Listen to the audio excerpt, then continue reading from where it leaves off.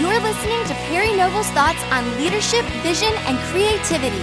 You can find Perry online at perrynoble.com. Well, hello and welcome to the February 2014 edition of the Perry Noble Leadership Podcast. Woo-hoo!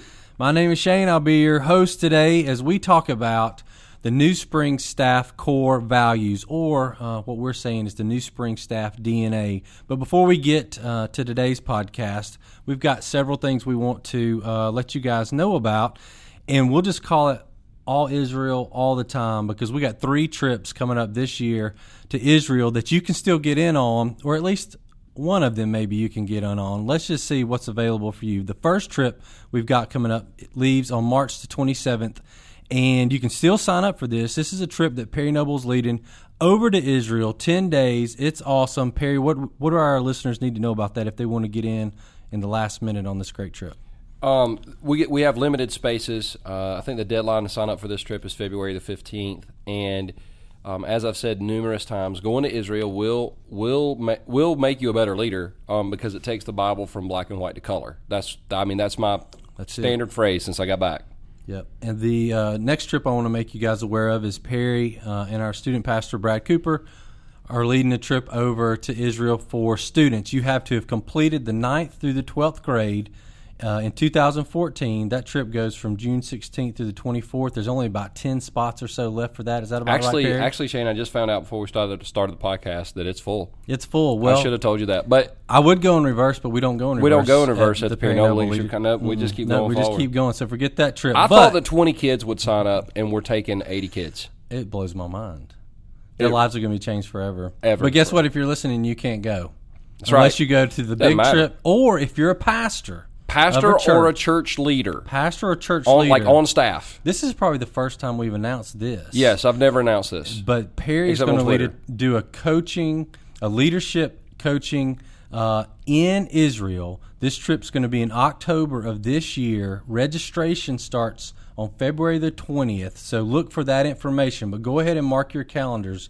If you're a pastor, you want to go with Perry to literally change the trajectory of your church as the Bible goes from black and white to color. Plus, you get the leadership coaching that you would want to hear from Perry. And so all that's going to happen on site in Israel this fall. Perry, anything else they need to know about that? It's the first time we've ever done this, and we're going to reserve it for senior pastors and church staff members, and it's going to be one of the most awesome events. I've never done this before. I have no idea who's going to sign up, how many are going to sign up, but there's some special deals going along with this, and we'll talk more about that in future podcasts. But pastors, go ahead and get that on your calendar for October. It's worth every dime.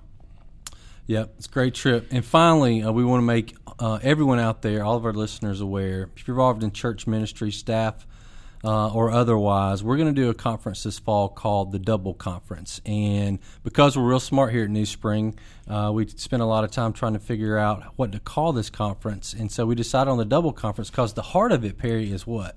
We want to help your church double in size. Plain and simple. If you're running 75, we want to help you get to 150. If you're running 150, we want to help you get to 300. If you're running 300, we want to help you get to 600. If you're running 600, we want to help you get to 1,500. Oh, good job. Yep. You like that, didn't you? Church leaders like that kind of math. Every church leader likes that kind of math, except for the bitter ones that don't like math at all. That's right. So listen, here's what I'm saying. It's time for churches to apologize for trying to fulfill the Great Commission. That's the tagline for this conference. And I'm just unapologetic about trying to do what Jesus said to do. We're going to try to reach as many people as possible. And we're not just about New Spring Church. We're about the Big C Church. And so church leaders, staff, volunteers, we're going to price it really low, and it's going to sell out really quick. And registration opens, I think, March 3rd? March the 3rd. Okay. And mark your calendars. The conference itself will be on August the 28th and 29th of this year, 2014. And we have a special conference on the 27th. It'll be my puppet ministry and interpretive dance conference. We're expecting it to sell out pretty quick. For those, that's a joke. I'm not really going to do that. There were people already writing that I down. know, man. Can you imagine me in interpretive dance? Nope. In a pink leotard? Actually, I can, but it's real disturbing. I don't want to think about it. the beauty of Christ. Sorry. Okay, now for all of you who've actually survived the intro to this. So sorry about that. We're going to actually get into what we're going to talk about today. So let me just kind of get things going with this. You know, New Spring just celebrated its 14th birthday, and over the last couple of years, we've experienced amazing growth both in church attendance and the size of our church staff. One of the challenges we face in the midst of this growth is that many of the things that some of us, Perry, who've been around for most of those 14 years would take for granted or know intuitively, those who have come on our staff the last 2 or 3 years just simply don't know. And this is not because our newer staff don't believe in what we're doing or aren't committed to the vision of our church. It's just that we haven't taken the time as church leadership to put down on paper and then teach the things that are most important to us as a staff so that everyone is empowered with the same filters through which we want to make decisions, serve people, and help our church grow. So, over the next 2 podcasts, and you heard me right, we're going to do this podcast over the next 2. So today's will be part 1.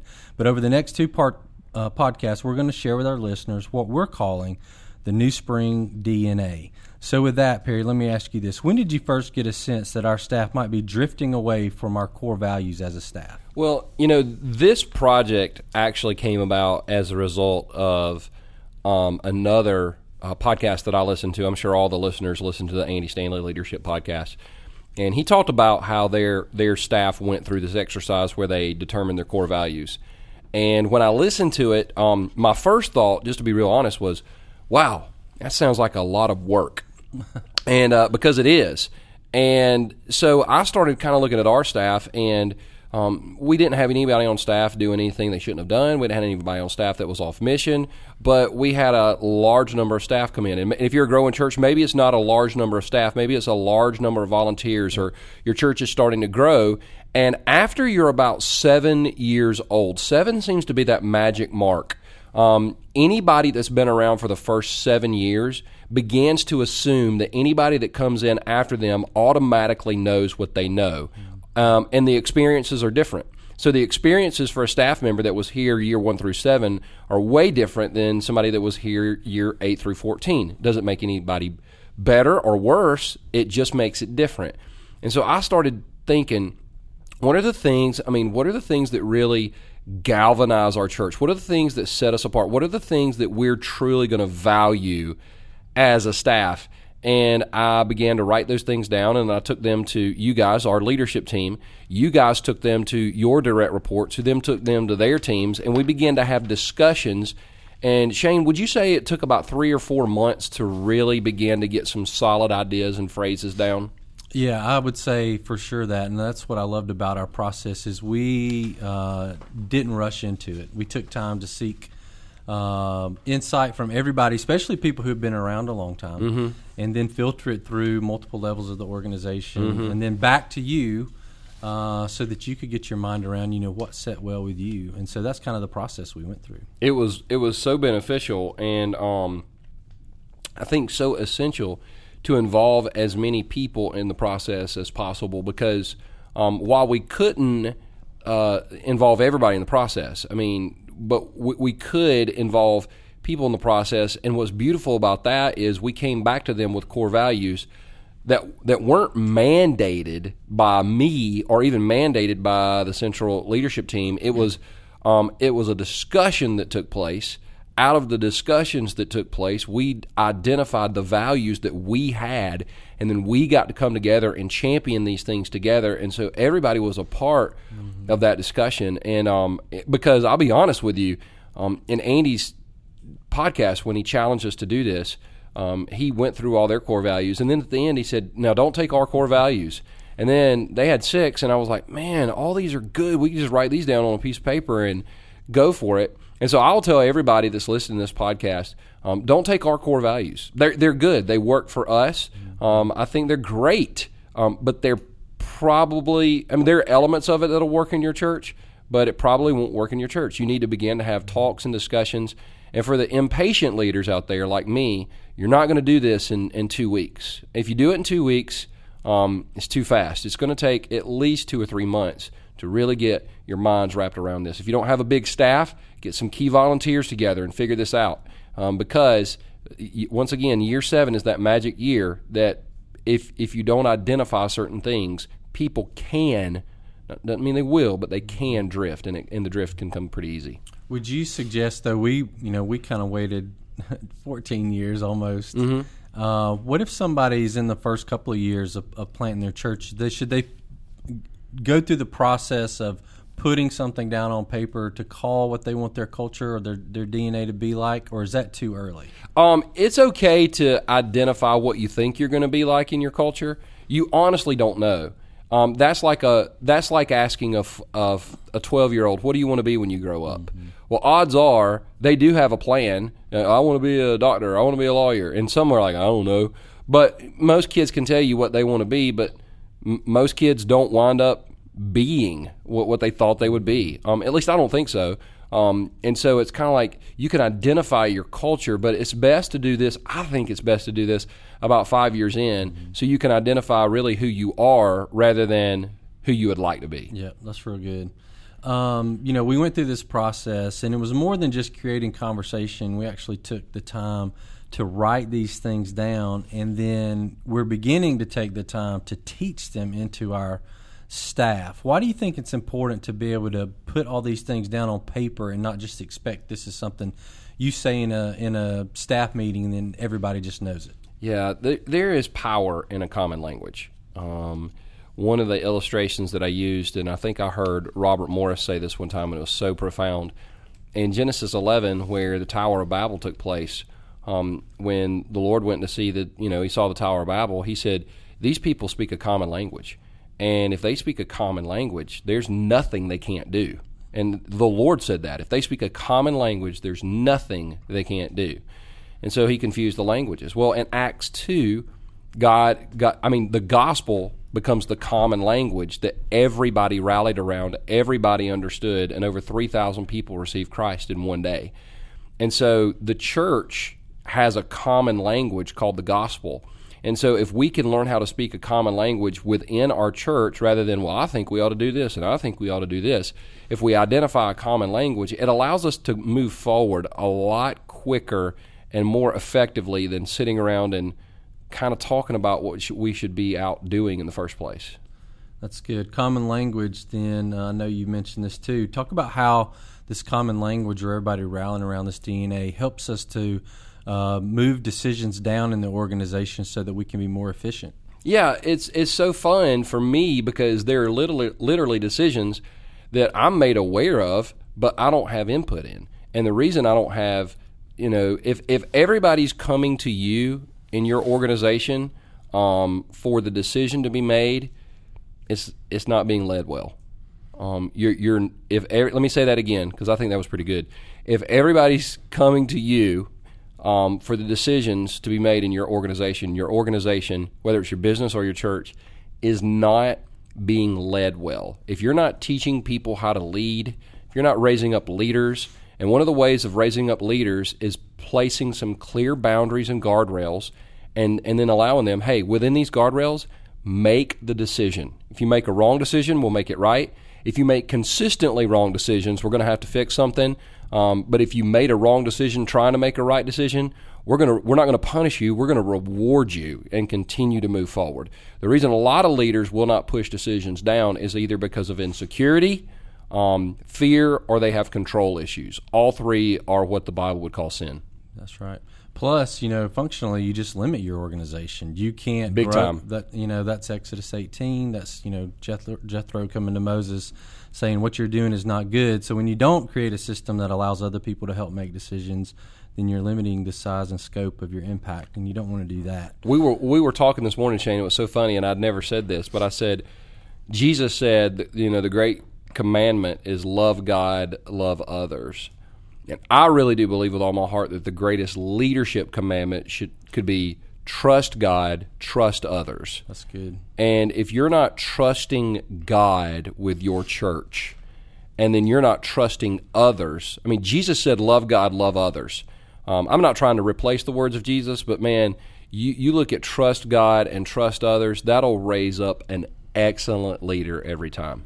Well, that's the only way people with control issues can lead. Yep. At least lead well. Yep.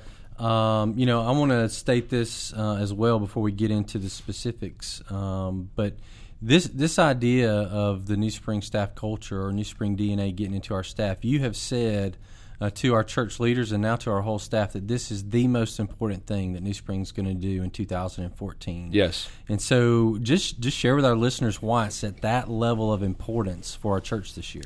Well, in order for a church to move forward, you have to know where you are.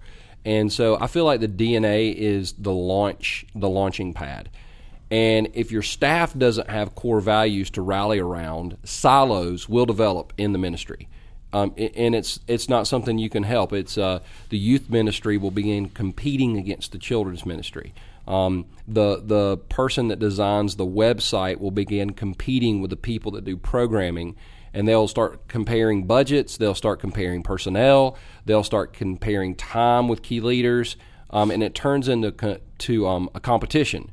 And a church staff's goal should be to complete each other, not compete with each other. Yep. That's huge.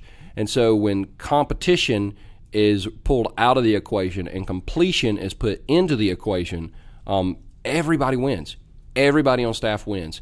And so it's essential that staff members, and I would say, we're pushing this in, once we get it in the staff, we're going to go key volunteers. We want everybody understanding what we value as a staff. That's real good. Like every staff, when they get together, no matter what ministry they're in, they can look across like that scene in Jerry Maguire and say, "You complete me." You complete me. So, do you know I've never seen that movie? Oh my gosh! I know about Are Show you Me the Money. kidding me? I'm sorry, man. I've never seen that movie. Hilarious and awesome, and especially if you love football. I've never seen it. I mean, it's rated R and all that stuff. I know. So, yeah, please don't email us about rated Right. R movies because I like Braveheart. It's a great I like movie. Gladiator. And Tom Cruise I like is 300. crazy.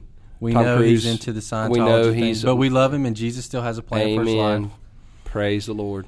Okay, sorry, I digress. No, somebody was going to email. You just saved somebody a lot of time. All right, so let's get into the specifics of our DNA. There's three core values. Three core values. Number one is this: listen to Jesus and do what he says. So give an overview of this statement for our listeners and why it's the first core value for our staff. Well, I started the church because I really felt like the Lord was telling me to. And whenever you say this, people go, "Well, how do you listen to Jesus? Did he call you on the phone?" And he didn't. It would have been nice if he would have. It has saved me a lot of stress and thinking about it and praying about it. But we wanted this to be the primary reason the gospel was taken to the nations is because people were obeying Jesus. The primary reason that disciples were made is because people were obeying Jesus. The primary reason that churches were built all across the Mediterranean rim by the Apostle Paul was he was obeying Jesus. And so you go back to the scriptures and you look at anything significant that happened was the result of people saying yes to God, people saying yes to Jesus. And we said we're going to champion that as a church. We're going to value that as a church. In every department, in every ministry, we're going to listen to Jesus, do what he says.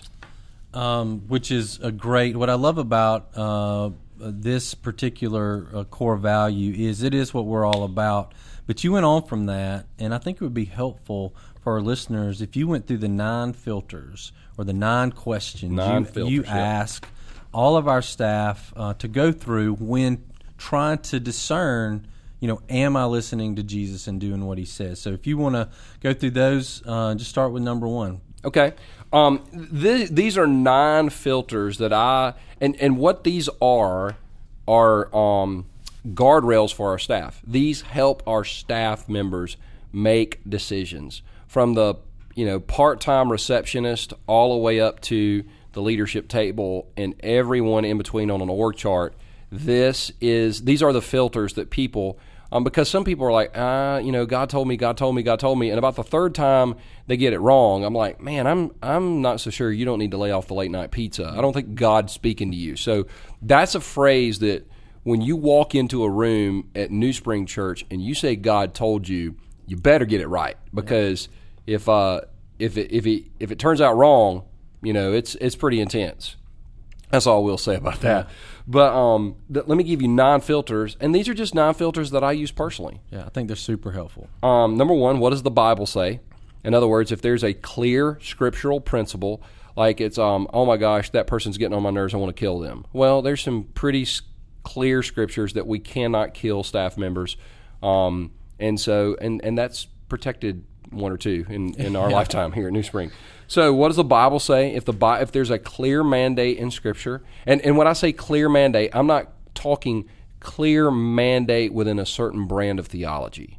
We're hyper Pentecostal, we're Reformed, we're Wesleyan, that's not what I'm talking about. When it comes to an overall view of Scripture, what does the Scripture say? That's filter number one. Filter number two is, what do wise, godly people say? God has surrounded, I believe, every leader with wise, godly people.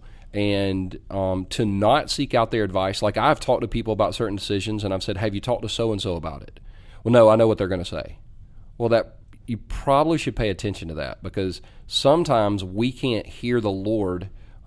He has to go around us. He can't speak to us because we're so emotionally involved in a decision. Mm-hmm. It'd be like the pastor that has his wife on the worship team and she can't sing. Hypothetically, that could have happened in some churches in the past. Maybe. And the pastor don't want to tell her to get off the worship team, but then everybody on the worship team quits the worship team. So anyway, number 3, what does my experience say?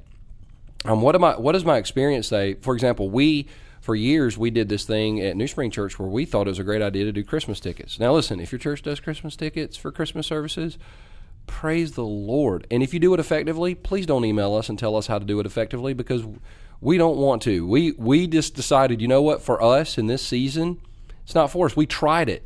And so if anybody ever says, hey, how do we get people to come to certain numbers of Christmas services? And they go, what about Christmas tickets?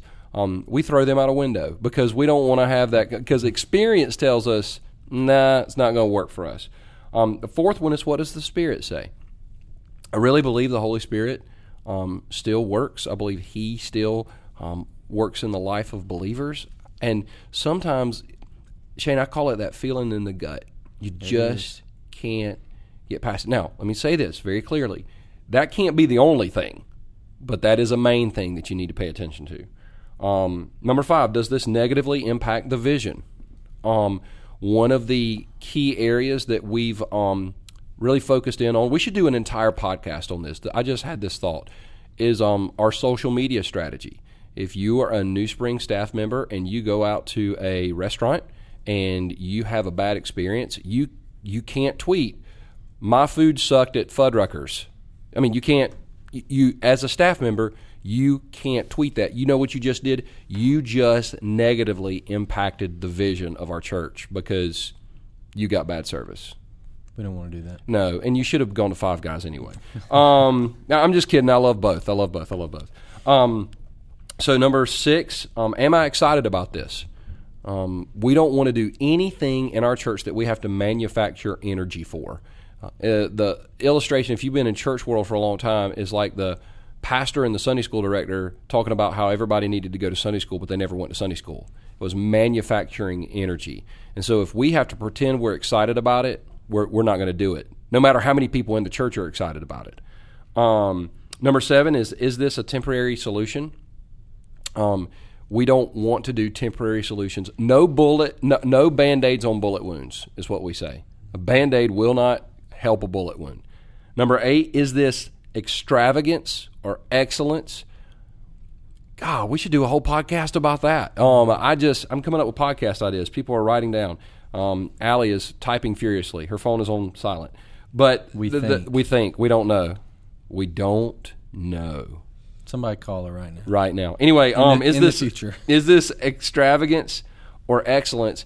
It's the difference between, let's say you're looking at a $100 piece of equipment or a $500 piece of equipment. If the average person in the church can't tell the difference, whether it's sound or lighting or whether it's a visual thing between the $100 and $500 piece of equipment, go with a $100 piece of equipment. Simple. And number 8, will this benefit the vision or just my vision? So if someone in a department wants to do something and they're fighting for it and it's a lot of dollars, if it benefits the church, yay. But if it just makes their ministry look better but doesn't really do anything to advance the whole church forward, that's a no. And once again, we could probably do a podcast on each one of those each one of those, but those are just non-filters. And what I'm going to do as soon as this podcast is live is I'll write up these non-filters and put them on my blog, and that way I'll just say non-filters we use for making a decision. Actually, I won't do that. Sarah will. Sarah's in the podcast right now. Her phone is off. Her phone is off. She was paying attention. Well, I'll just say this as somebody on staff. You gave us 7 of those several years ago before we got to this, and it's been super helpful. I mean, it's really easy to make a decision and feel like, you know what, if I've gone through these filters and I make a decision, even if I'm off, I can come back and say, hey, here's the process I went through. At least it was well thought out. Yep. And so to empower our whole staff with this, I think just increases the possibility that more people are going to be able to make wise decisions and be able to make good on this idea of listening to Jesus and doing what he says, especially in regards to how it impacts our church. Well, if we teach people how to think. That's right, and there's nothing wrong with that. You just teach people how to think. Instead of telling them what to do, you challenge them, you teach them how to think. That's right. You make dangerous people when people know how to make decisions. Hey, man, if everybody has to come to you for the decision, number one, you're probably not leading people, you're driving them. And number two, you're not raising up leaders, you're raising up followers.